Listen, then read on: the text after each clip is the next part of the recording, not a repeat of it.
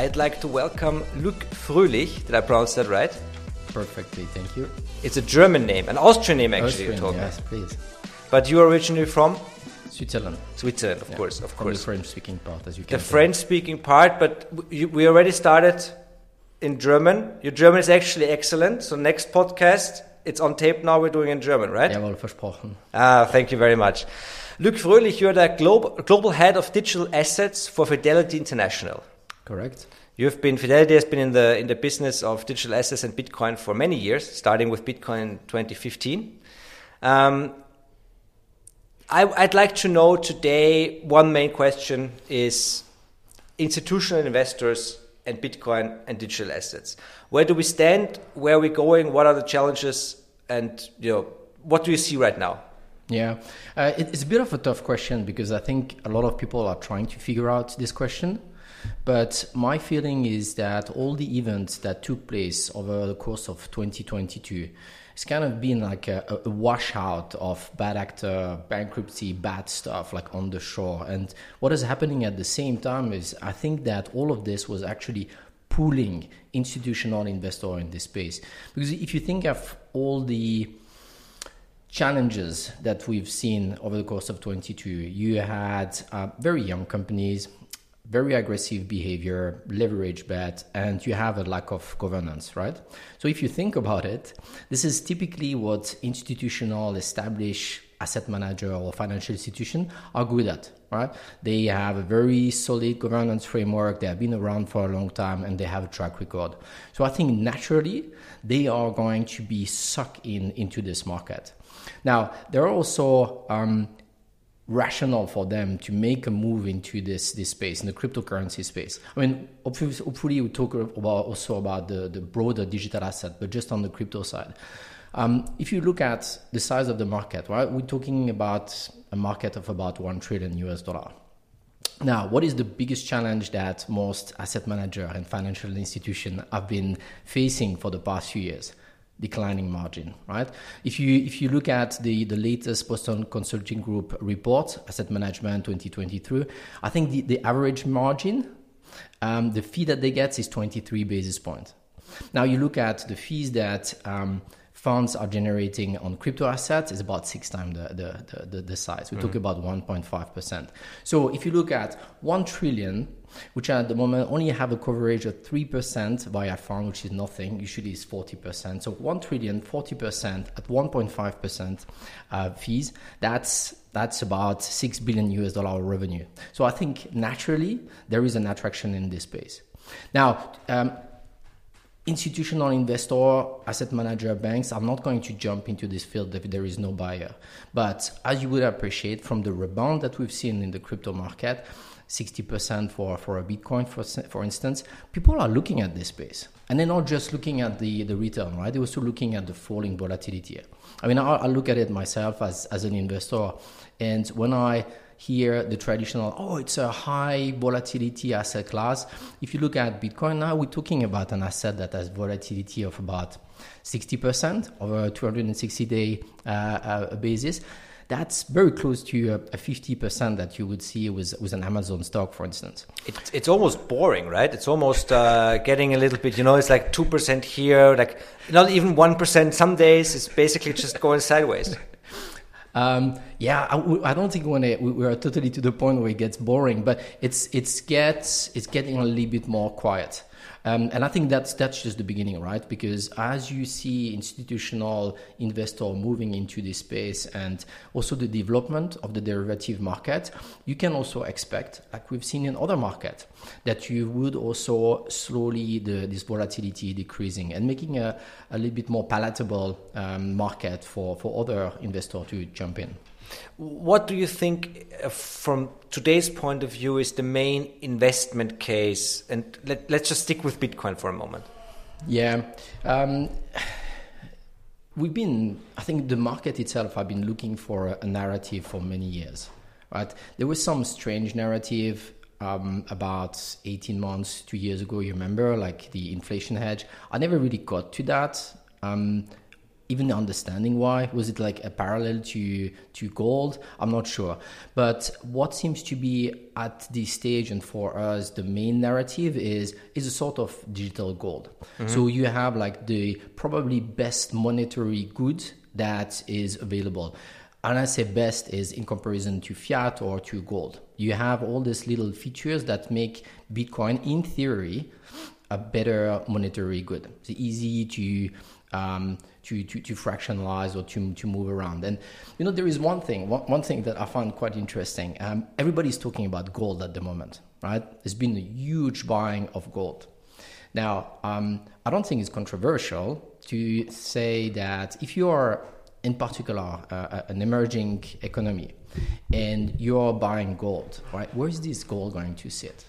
Right. Apart if you're in a country like in Africa, in Zimbabwe, where you produce your own gold and you can maybe store it next to you, where is this gold typically stored? It's going to stay in London. It's going to stay in New York. Yeah. Maybe the Swiss hold some. Maybe, but the point is that it's not directly accessible, right? You are putting yourself in a position where you need to trust someone to get access to what you see as a hedge against any type of risk. So it's when you just think about this aspect, say, why wouldn't central bank start looking at Bitcoin? Because you hold the asset. Well, you have your private key, that's it. Nobody can stop you from accessing it. So just a side comment. But we've seen this, right? There's been one incident. It was Venezuela's gold. Venezuela's gold was not was stored, I think, in London, and they wanted Chavez shortly before his death. I think he wanted it all back, and he didn't get it. It's one of the example, and rationally, especially for super adverse investor who think of the end of the world, then you want to have an asset that you can access like immediately. So that's why I find this current discussion around gold a little bit. There should be an indicator for people to say, "Oh, shouldn't we looking at other asset classes?" Do you think, or do you know that there is central banks who are looking into Bitcoin right now?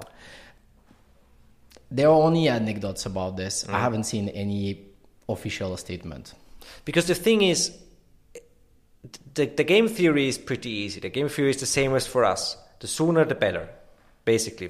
Because if you buy now, if you're one of the first central banks, you're gonna get a better price, right?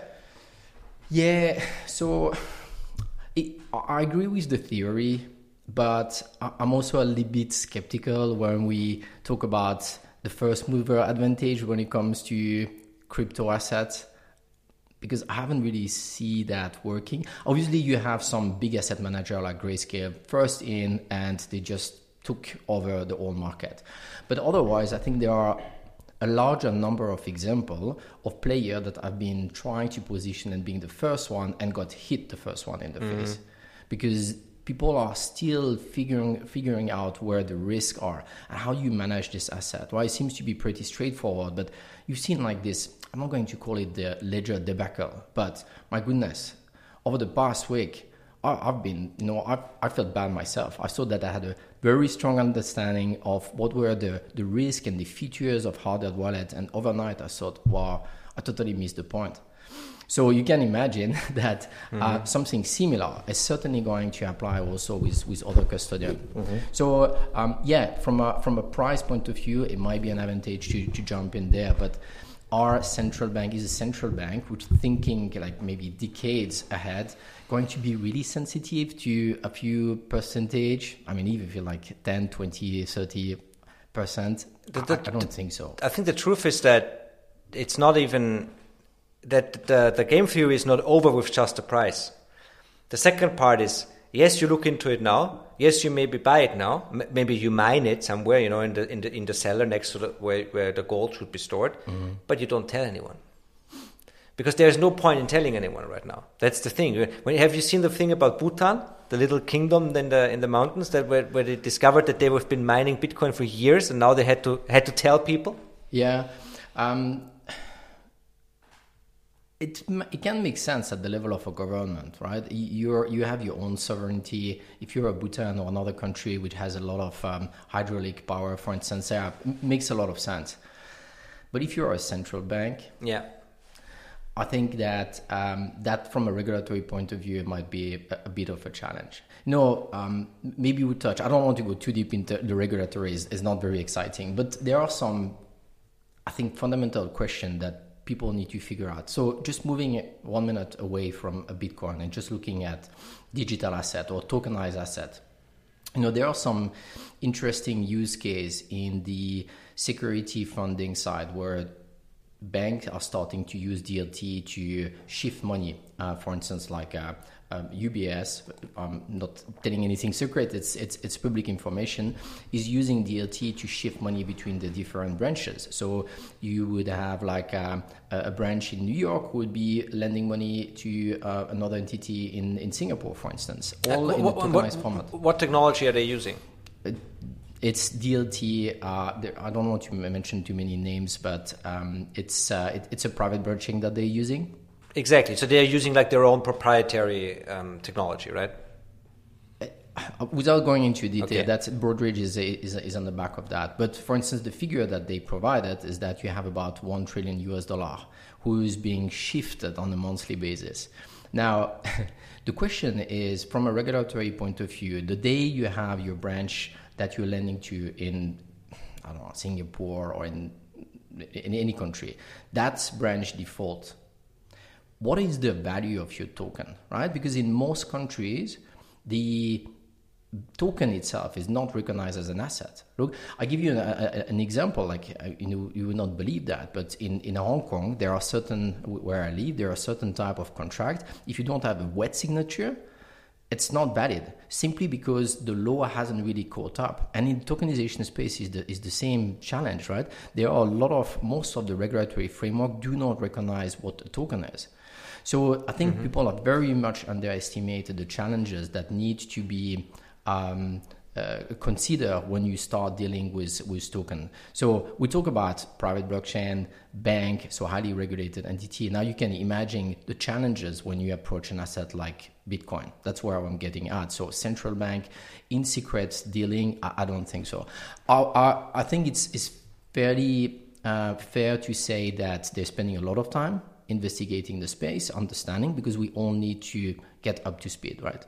And that takes a lot of time. I mean, the regulatory challenge underneath that, there is the other challenge of education. I think you spend a lot of time effectively helping. I've listened to some of your show, helping to bring people on this journey and understand what is actually real, where the challenges are, cutting the noise. But there is so much education that needs to be done in this space.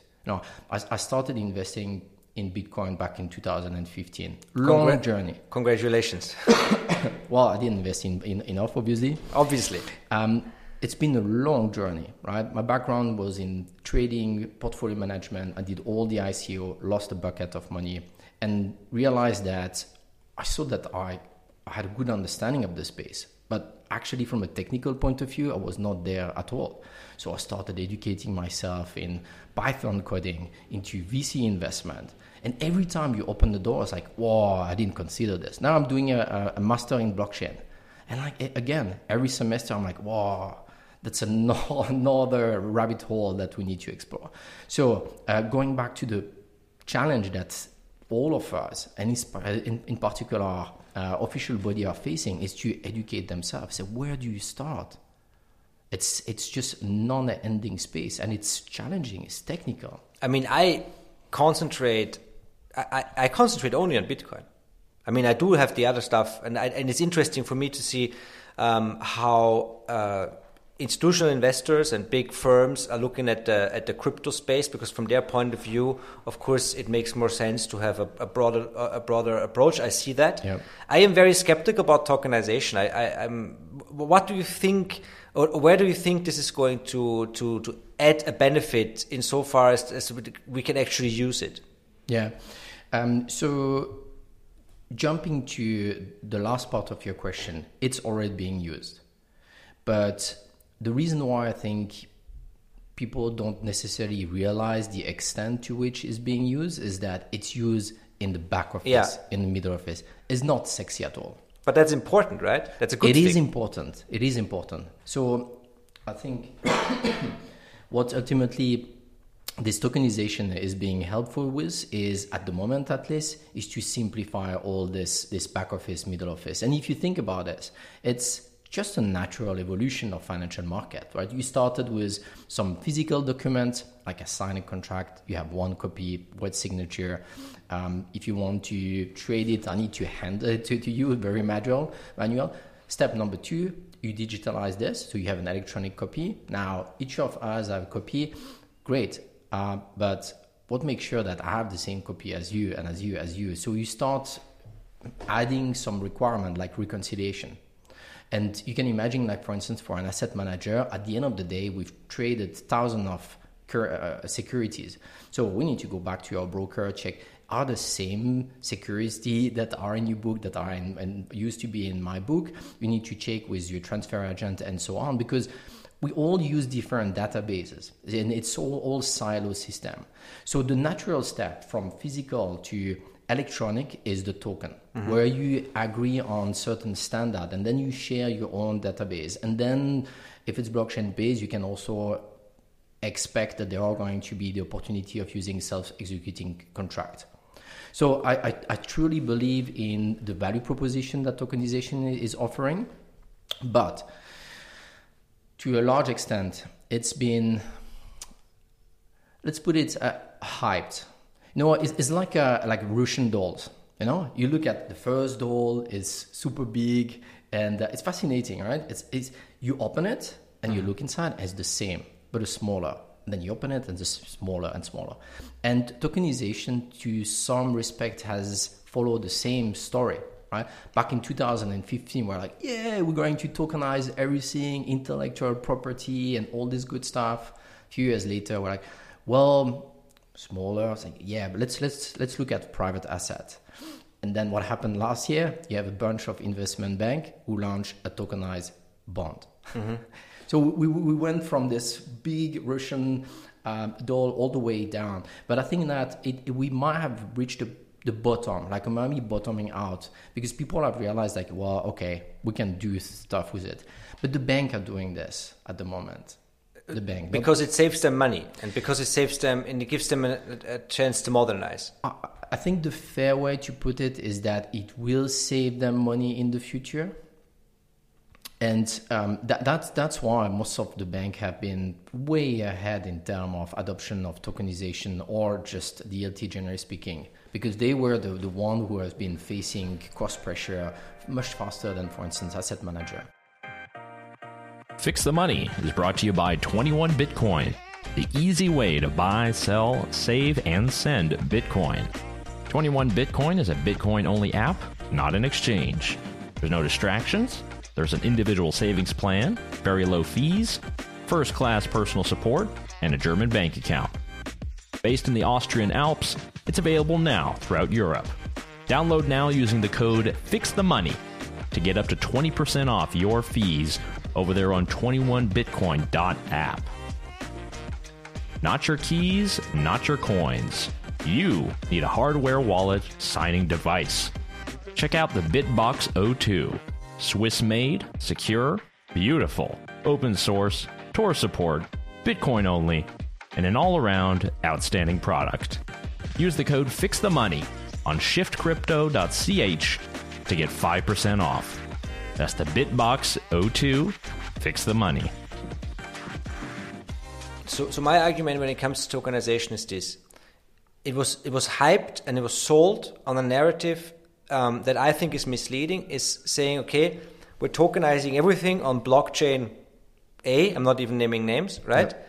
And then you imply that if you buy the token from blockchain A, you basically get a part of what's going to be tokenized, right? It's implied. It's less. We're going to put all assets on the blockchain, and then suddenly, the worth is going to double. Half of it is going to go into the token, the other half is going to be in the token, where it's tokenized. Okay, I see what you mean. And this is only part, but the other part, and that goes back to the narrative and to because you said, and you said something very interesting. You said that Bitcoin basically is the best monetary good that we can find. That's what you said, right? One of the reasons why people buy real estate and stocks and other stuff is because their monetary good isn't very good, right? We protect against inflation. We buy index funds in order to beat inflation over the long run. That's the whole story. Yes and no. I mean, I don't buy a property to be able to buy food tomorrow. I mean, to exchange against something. That's what I mean by monetary good. Is something that I can also in itself doesn't have a value, but I can use it to exchange and get access to another good. No, what I'm saying is, what if we have a monetary good that actually works? Yeah. Then we don't have to buy as many houses for investment, and we don't have to buy as many stocks for investment and that stuff. Do you know what I mean? You're become maximalist, huh? Oh, I'm absolutely. But if you think through, think it through. Yeah. So look, my background is in portfolio management. So this is an argument that I could not. I could not agree, because what it sounds like is that you would end up with a portfolio made of 100% of Bitcoin. I mean, people do that, but that's not what I'm saying. What I'm saying is, on the margin. Yeah. On the margin, more and more people might be tempted to go a little bit more into Bitcoin for other reasons than just investing. Because when you say it's a monetary good, then you hold your money in Bitcoin. Yeah. And if you can hold your purchasing power, then less money will go into maybe an index fund. That is what I'm saying. Yeah.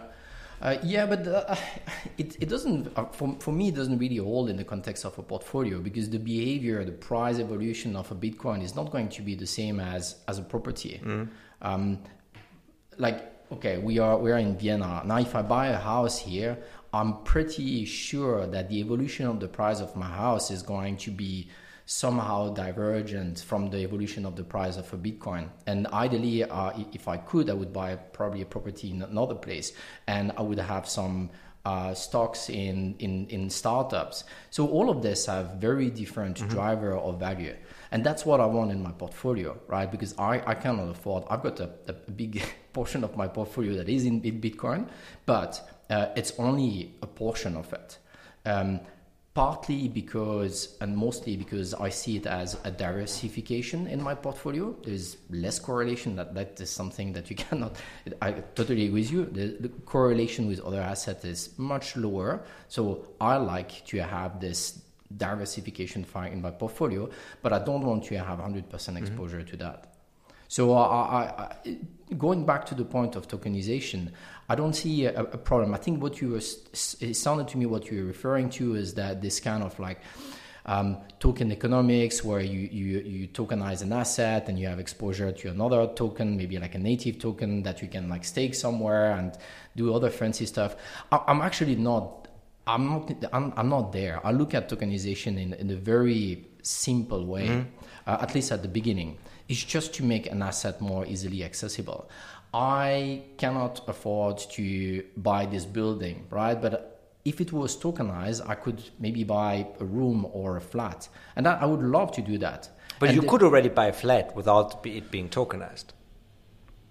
I don't know how much it costs here. No, I mean, but it's like if I have spare change, it's like, I'd love to have. If I had like 10,000 euro, I'd like to buy something, where I can start deploying my cash without waiting until I have 100,000 euro, and I know that I can get a mortgage. I'd like to be able to load it up. So I'm looking at tokenization in a simple way, not the way it is being presented. And maybe along the line where you're thinking about tokenization, I think there was a lot of misleading arguments that have been proposed. Probably the most dangerous one is around liquidity. It's like, wow, we tokenize stuff, we create a secondary market, everything is liquid. My goodness, this is because it isn't. Because what if so let's say we tokenize the Mona Lisa, right? Yeah. We tokenize the most important painting in the history, right? I don't know how much it's worth. Let's say 500 million. Okay, so I don't know. 200 million people buy tokens in the Mona Lisa, right? And then they all own the Mona Lisa. But what's the Mona Lisa worth if 200 million people own it, and if 200 people have to decide if it's going to ever be sold Because if you can't sell it, there is no market. And a market for a token of a little piece of the Mona Lisa is different than the actual market for the actual Mona Lisa. Well, you're creating a different floor basket of drivers. I could imagine that certain pocket of investors are going to think in one way, or the pocket in a different way. So what you create, I think, in aggregate is what could be like a normal market. And I don't think that there is a secondary market for the Mona Lisa anywhere, right? It's probably locked up in a museum. So you could create a secondary market where it's probably two Saudi princes who trade with each other. Who knows? But the part where I strongly disagree, and what I'm a little bit concerned where we talk about increase in liquidity is, so let's take the example of the Mona Lisa. You have, 1% of it. I've got 1% of it. We created what seems to be a secondary market where we start exchanging. That sounds pretty good. But do any of us has any value, any idea of what is the value of this 1% of the Mona Lisa? I think that's the part that is a little bit risky in my sense, because you tell people, hey, you have now access to all these illiquid assets. You can trade them, and hey, it's on a blockchain. There is no intermediary. Beautiful, but guess what? I have zero idea what is the value of my asset. I would have zero value what is the value of my a fancy, super exclusive sport car or wine. I don't know tomorrow what is going to be worth. So what it means is that between you and me, there's going to be a market maker who is going to be making the money. So what you say is we create liquidity, but not necessarily. That's the part where I'm a little bit skeptical. And I think we need to be a bit cautious when we start tokenizing, especially illiquid assets. There are benefits, but we need to be clear about the risk also. The liquidity is not really part of it. And also, let's say we tokenize wine, right? So I buy one bottle. Maybe not, I buy the actual bottle. What if somebody drinks it? The token still exists, but the wine doesn't. So we have this oracle problem where we don't know what's actually on the if what is on the blockchain actually exists. Maybe this problem of oracle we're going to. I don't want to use the word always, but at least as any type of blockchain as the moment is built, we're going to have this oracle issue. So there is going to be a third party that we're going to have to trust. It's like, well, is my bottle still full? Now, it's an interesting example that you took with the wine, because there are some interesting use cases when it comes to the tokenization of wine. Because what you can do, there are already solutions in the private banking space where you can invest in a certain percentage of a vintage, right? Mm-hmm. But it's very static. You cannot really trade it, and it's not necessarily to the benefit of the wine producer. Now, if you tokenize it, you can actually put in place investment solution for a private bank, which can also be used by the wine producer for hedging his position. And not necessarily, if you are like a small wine producer in Tuscany and you have this super special wine, there is no future contract that is going to mimic exactly the value of your wine. And you're not going to create an option market for yourself. But so actually by tokenizing your production, you are being in a position where you actually can hedge your own production. So see, this is an example of a fairly simple, I think, use of tokenization. There is no token economics. It's not about shooting for the moon. It's simply about making possible to have a simple financial product being created in a tailored fashion. And in the end, that's where we will see it, where it actually solves a problem, right? That's where it's going to stick. Just sorry to jump in, but to your point about solving a problem, I do also agree with you that in many cases it's been questionable. What is the finality, the really use case of tokenizing stuff, right? Because do you really want, if you have the ability of buying a flat or expensive like a luxury one, do you really want to bother to get it in a tokenized format and to have to worry about wallet? No, you don't. Say, I can lose my flat. I can lose my private key and then my flat, my little part of my flat is gone that I couldn't use anyways, but now it's gone. So I'm not. So No. I see what you're saying. What you're saying is that there is use cases that we can't even see, maybe in the private market, maybe in some very special assets where companies are going to try this. But in the end, it is, like you said, we have to trust a third party. So it's very, very far away from the whole decentralize everything. It's not going to be decentralized. It's just going to be tokenized, maybe, but it's just a fancy form of database. Well, a little bit more, I think. So obviously, Fidelity International is the mutual fund business. Now, if you look at how it works, at the moment, you buy a fund and you sit on this fund. That's it. And whenever you buy it, you sell it. At the end of the day, you have a NAV that is being struck and you see the price.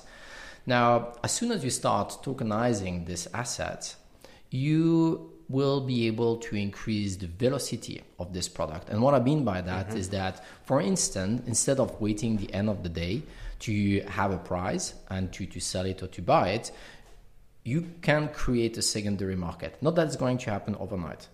But instead of having to wait and redeem it to an asset manager, you and me would be able to exchange during the day. So you already start fairly quickly to turn what is a very static mutual fund type of product into what is a little bit more like to an ETF. Yeah, but you already have the ETFs. That's what I'm going to say. ETFs already exist. So now that you have a product that is tokenized, you can also use it for other purposes.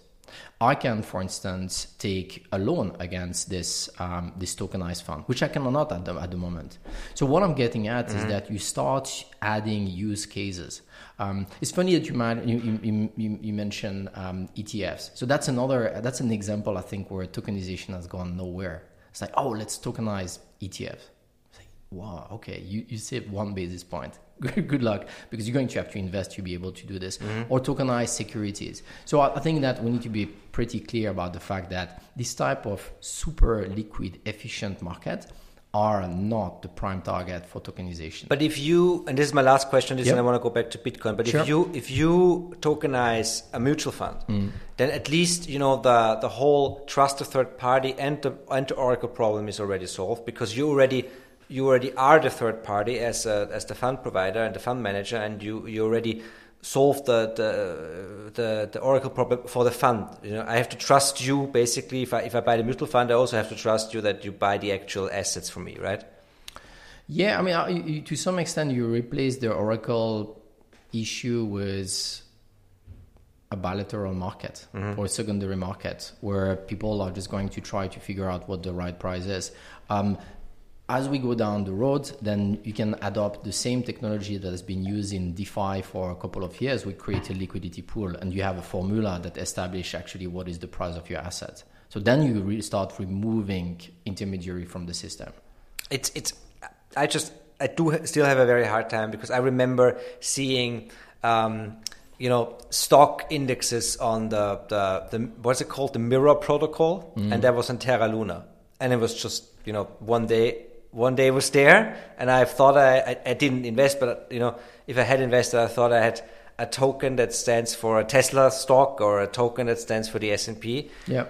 And the other day it was just gone. It was just but that's we kind of closed the circle in our discussion. So it's going back to the first point about replacing some edgy young company with established institutional client, which ultimately is your counterparty or the person that you can trust in the system. So there are, I think, limitations to the concept of decentralization. I've done a lot of full circle when it comes to decentralization, no need for trust. You try to implement this in our real world and you say, wow, it just doesn't work. Either it doesn't fit the existing regulation, or it's extremely challenging to fit them, or you put a lot of group of investors at risk. So look, it's been 8 years. I go in different loops, but I think there are limitations. I agree. We have one where it works, and that's Bitcoin. Everything else is not decentralized. It's just, you always find centralizing factors, which is fine if you don't call yourself decentralized. In the end. You asked me what's the main use case in terms of Bitcoin. So if we agree it's a monetary good or a sort of digital gold, I still want to have exposure to other type of cryptocurrencies. For me, the other layer one platform being ETH or Cosmos, what do they represent? I look at them as an infrastructure, like a highway that I have an opportunity to buy into, and on top of which a lot of different services are being created. I tend to be biased toward financial services. That's why I look mostly at decentralized finance. I'm not into gaming. I'm not into NFTs and stuff like this. But what I'm seeing, like for instance, on top of those blockchain, they are useful applications that are being used. You remember back in the high day of decentralized finance, we had 180 billion US dollar of total value locked. We had like now 50 billion. It's still a decent amount. And none of this system fell apart during 2022. It was actually solid. So that would go to your point about decentralization. Like that worked. The issue in 2022 was centralization, was not decentralization, but it's been used against decentralization. I see what you mean is because of FTX being a centralized problem and Yep. the actual DeFi protocols. I'm not too deep into them, being a maximalist, but I see that most of them still exist. Yes. Yep. I would say that most of it is used for speculation. It's pure financial speculation. There's no real world use case to these things yet. Can I propose a counter argument? So you can make the case, and I would respect that the existing DeFi space is very much focused on speculation because it's kind of like left pocket, right pocket, your pocket, my pocket. Yeah. But what we have also had the opportunity to see is how actually finance could be looking like in the future. I agree. It's been a little bit like unfair competition because DeFi just went like, I don't care about the rules. I don't care about protection. I don't care about convenience. I'm just going to build it in a way that makes the most sense. Now, what is interesting is that fast forward 2 years after the DeFi summer, you have initiatives like Project Guardian, for instance, in Singapore, which was launched last year. It's sponsored by the Central Bank of Singapore, MAS. You have big heavyweight participants like JP Morgan, DBS, for instance, who are looking at how to use this different toolkits from liquidity pool to swap in an institutional framework. So I agree that it's easy to criticize what is currently happening, but it's also a massive source of inspiration for how actually financial services could be looking like in the future. Okay, but then there's also the argument that doesn't it in the end, if it does work and if it does happen on a decentralized ledger, it's going to just be on some layer on some extraction of the Bitcoin blockchain, right? Because it is the most decentralized and the most secure blockchain, and it has the one asset that actually works as an asset. Yeah, but look, you're the strong maximalist that I've had the opportunity to talk to. No, I respect that, but at the same time, you would also agree of the limitation of the Bitcoin blockchain, right? It's not a Turing complete system, so there are limitations. Falsely, people have been saying that, you can have smart contracts on the Bitcoin blockchain. You can, they're simple, but you can. I'm not a big fan of the ordinals boom at the moment. Yeah. But at least what it's doing, from my point of view, is that opening people's eyes. Say, wow, okay, I didn't know that you can do NFTs on the Bitcoin blockchain. But all of this, there is still some limitation. And for me, as an investor, to continue, not recommending, no investment advice, but to continue being comfortable with the value proposition of Bitcoin, I don't want the protocol to evolve too much. Oh, I agree 1,000% if that was even possible. Absolutely. So my argument is not that I think this is going to happen. My argument is it could happen. I don't know what's going to happen in the future.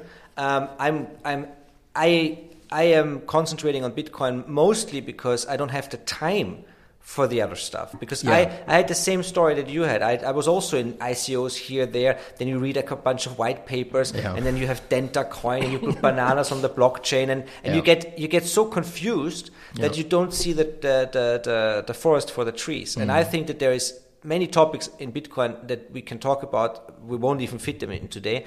That you need time to get into. Absolutely. And I don't know if I think that, like ordinals, for example, it's a market. If it's possible, people will try it. If people will pay money for it, it's going to work. In the end, I don't think it's going to work because it's going to be too expensive for what is essentially a fun project, right? Yeah.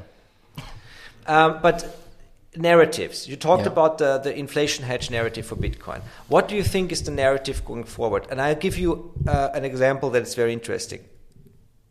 2 months ago, we had 100 Bitcoin is dead articles a day, right? I come from the media world. It's funny to see how the price dictates. So then Silicon Valley Bank happens, and then suddenly I see a headline flashing on CNBC. It says, investors rediscover Bitcoin as an alternative banking system. And I'm like, 2 weeks ago it was dead. Now it's an alternative banking system.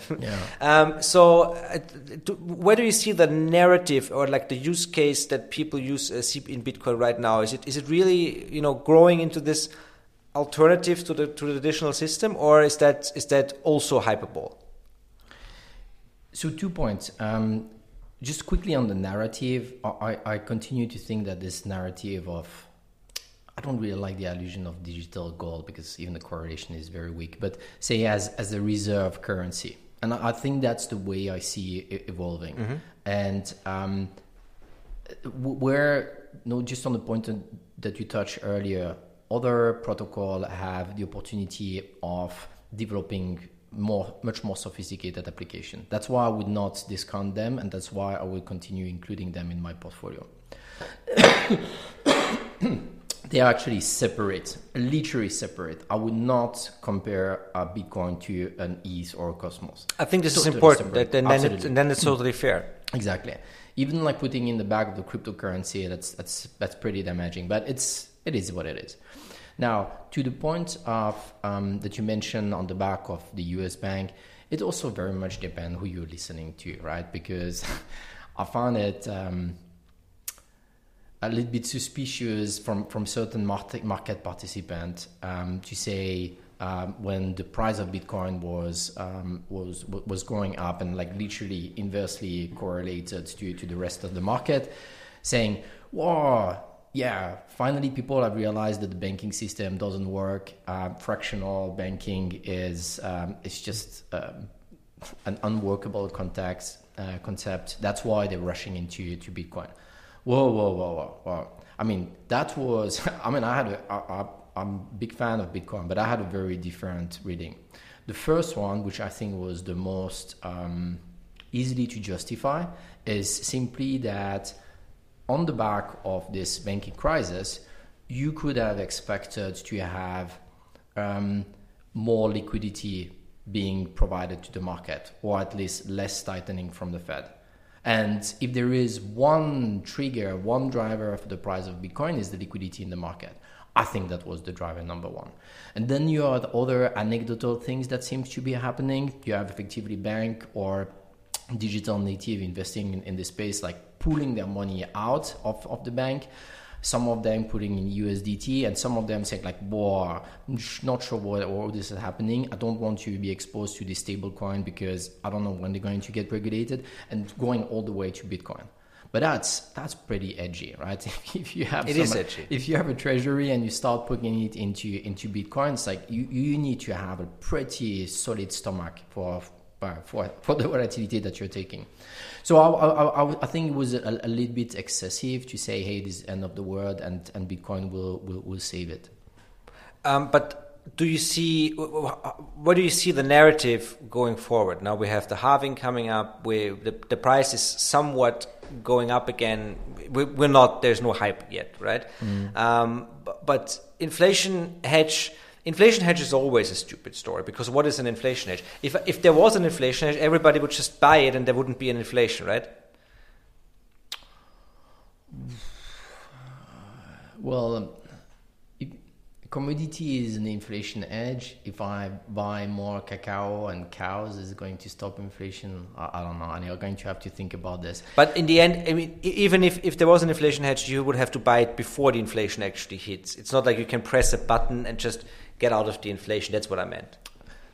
Well, it depends on what your forecast is, right? And usually, be it macroeconomists or central bank, they tend to be either wrong or not timing exactly one thing is going to happen. So they're either wrong or very wrong. Yeah, I remember just 12 months ago, it's like, oh yeah, no, inflation is temporary, and suddenly like whoosh, it's going to be a hump. Yeah, I think. So I think there is an argument to be made, and as a previous investor, it's like, you see a news, you believe in it, or a development, you buy because you know that it's going to continue playing out. So you don't need to be necessarily at the beginning. But going back to your question about the narrative, do we really need to have a narrative? I mean, because what I would prefer is to remove this emotional component when we talk about cryptocurrency. There are so many people within my industry, within my friends, who are like, crypto is a scam and it's pyramid, and you've heard them probably more than I do. And like, I don't care about this emotional stuff. You're mixing way too many things together. You're mixing technical challenges with just scam. So why don't you put like the emotional things on the side and just look at the data that you have in front of you? You look at the correlation with other markets, and then you decide whether it's a fit in your portfolio or not.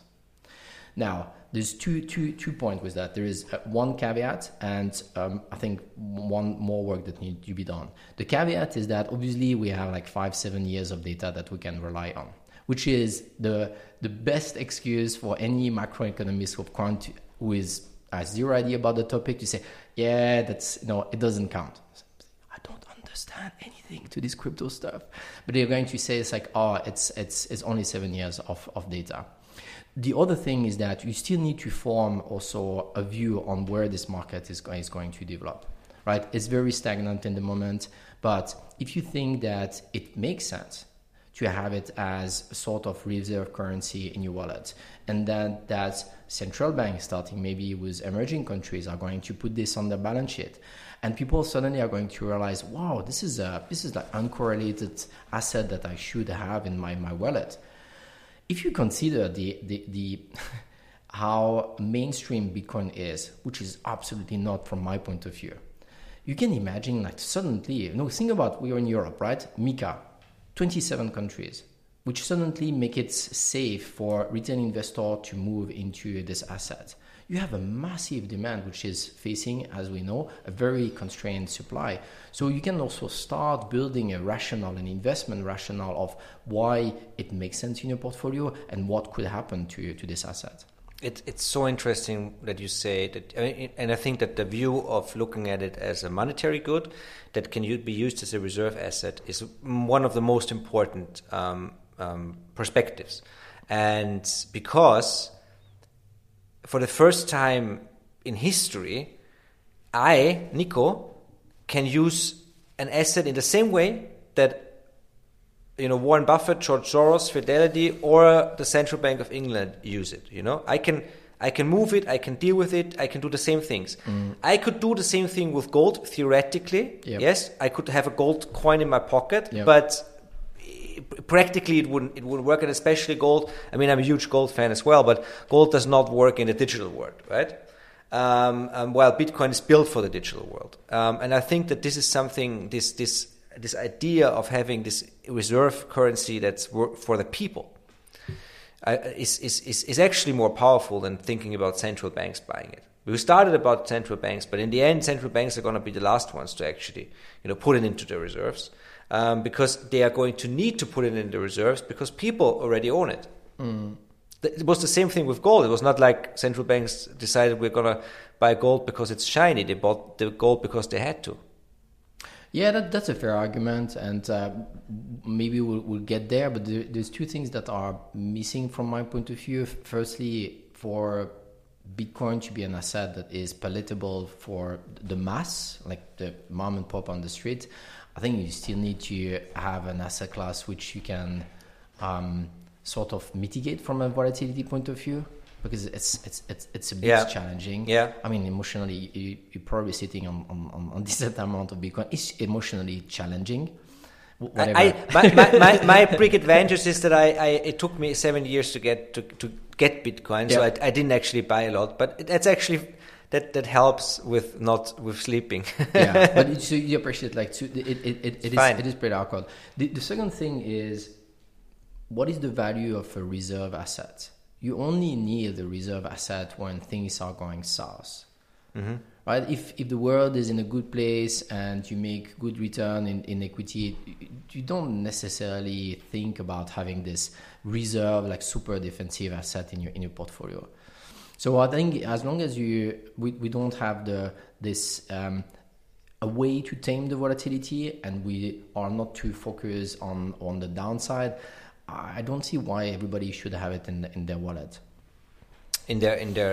But like in the portfolio, yes, but not in their own wallet. Or? I mean, in portfolio wallet. I mean, in the same way. I don't think that any person, like everybody, needs to have exposure to it. It might make sense if you have a diversified portfolio, but otherwise, I think you can live without it. Sorry, I don't mean to.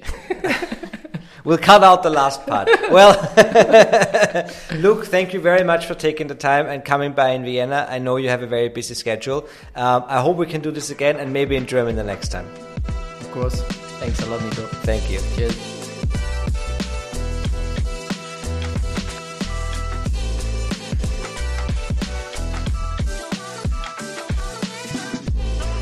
For more content, articles, and podcasts like this, go to fixthemoney.net.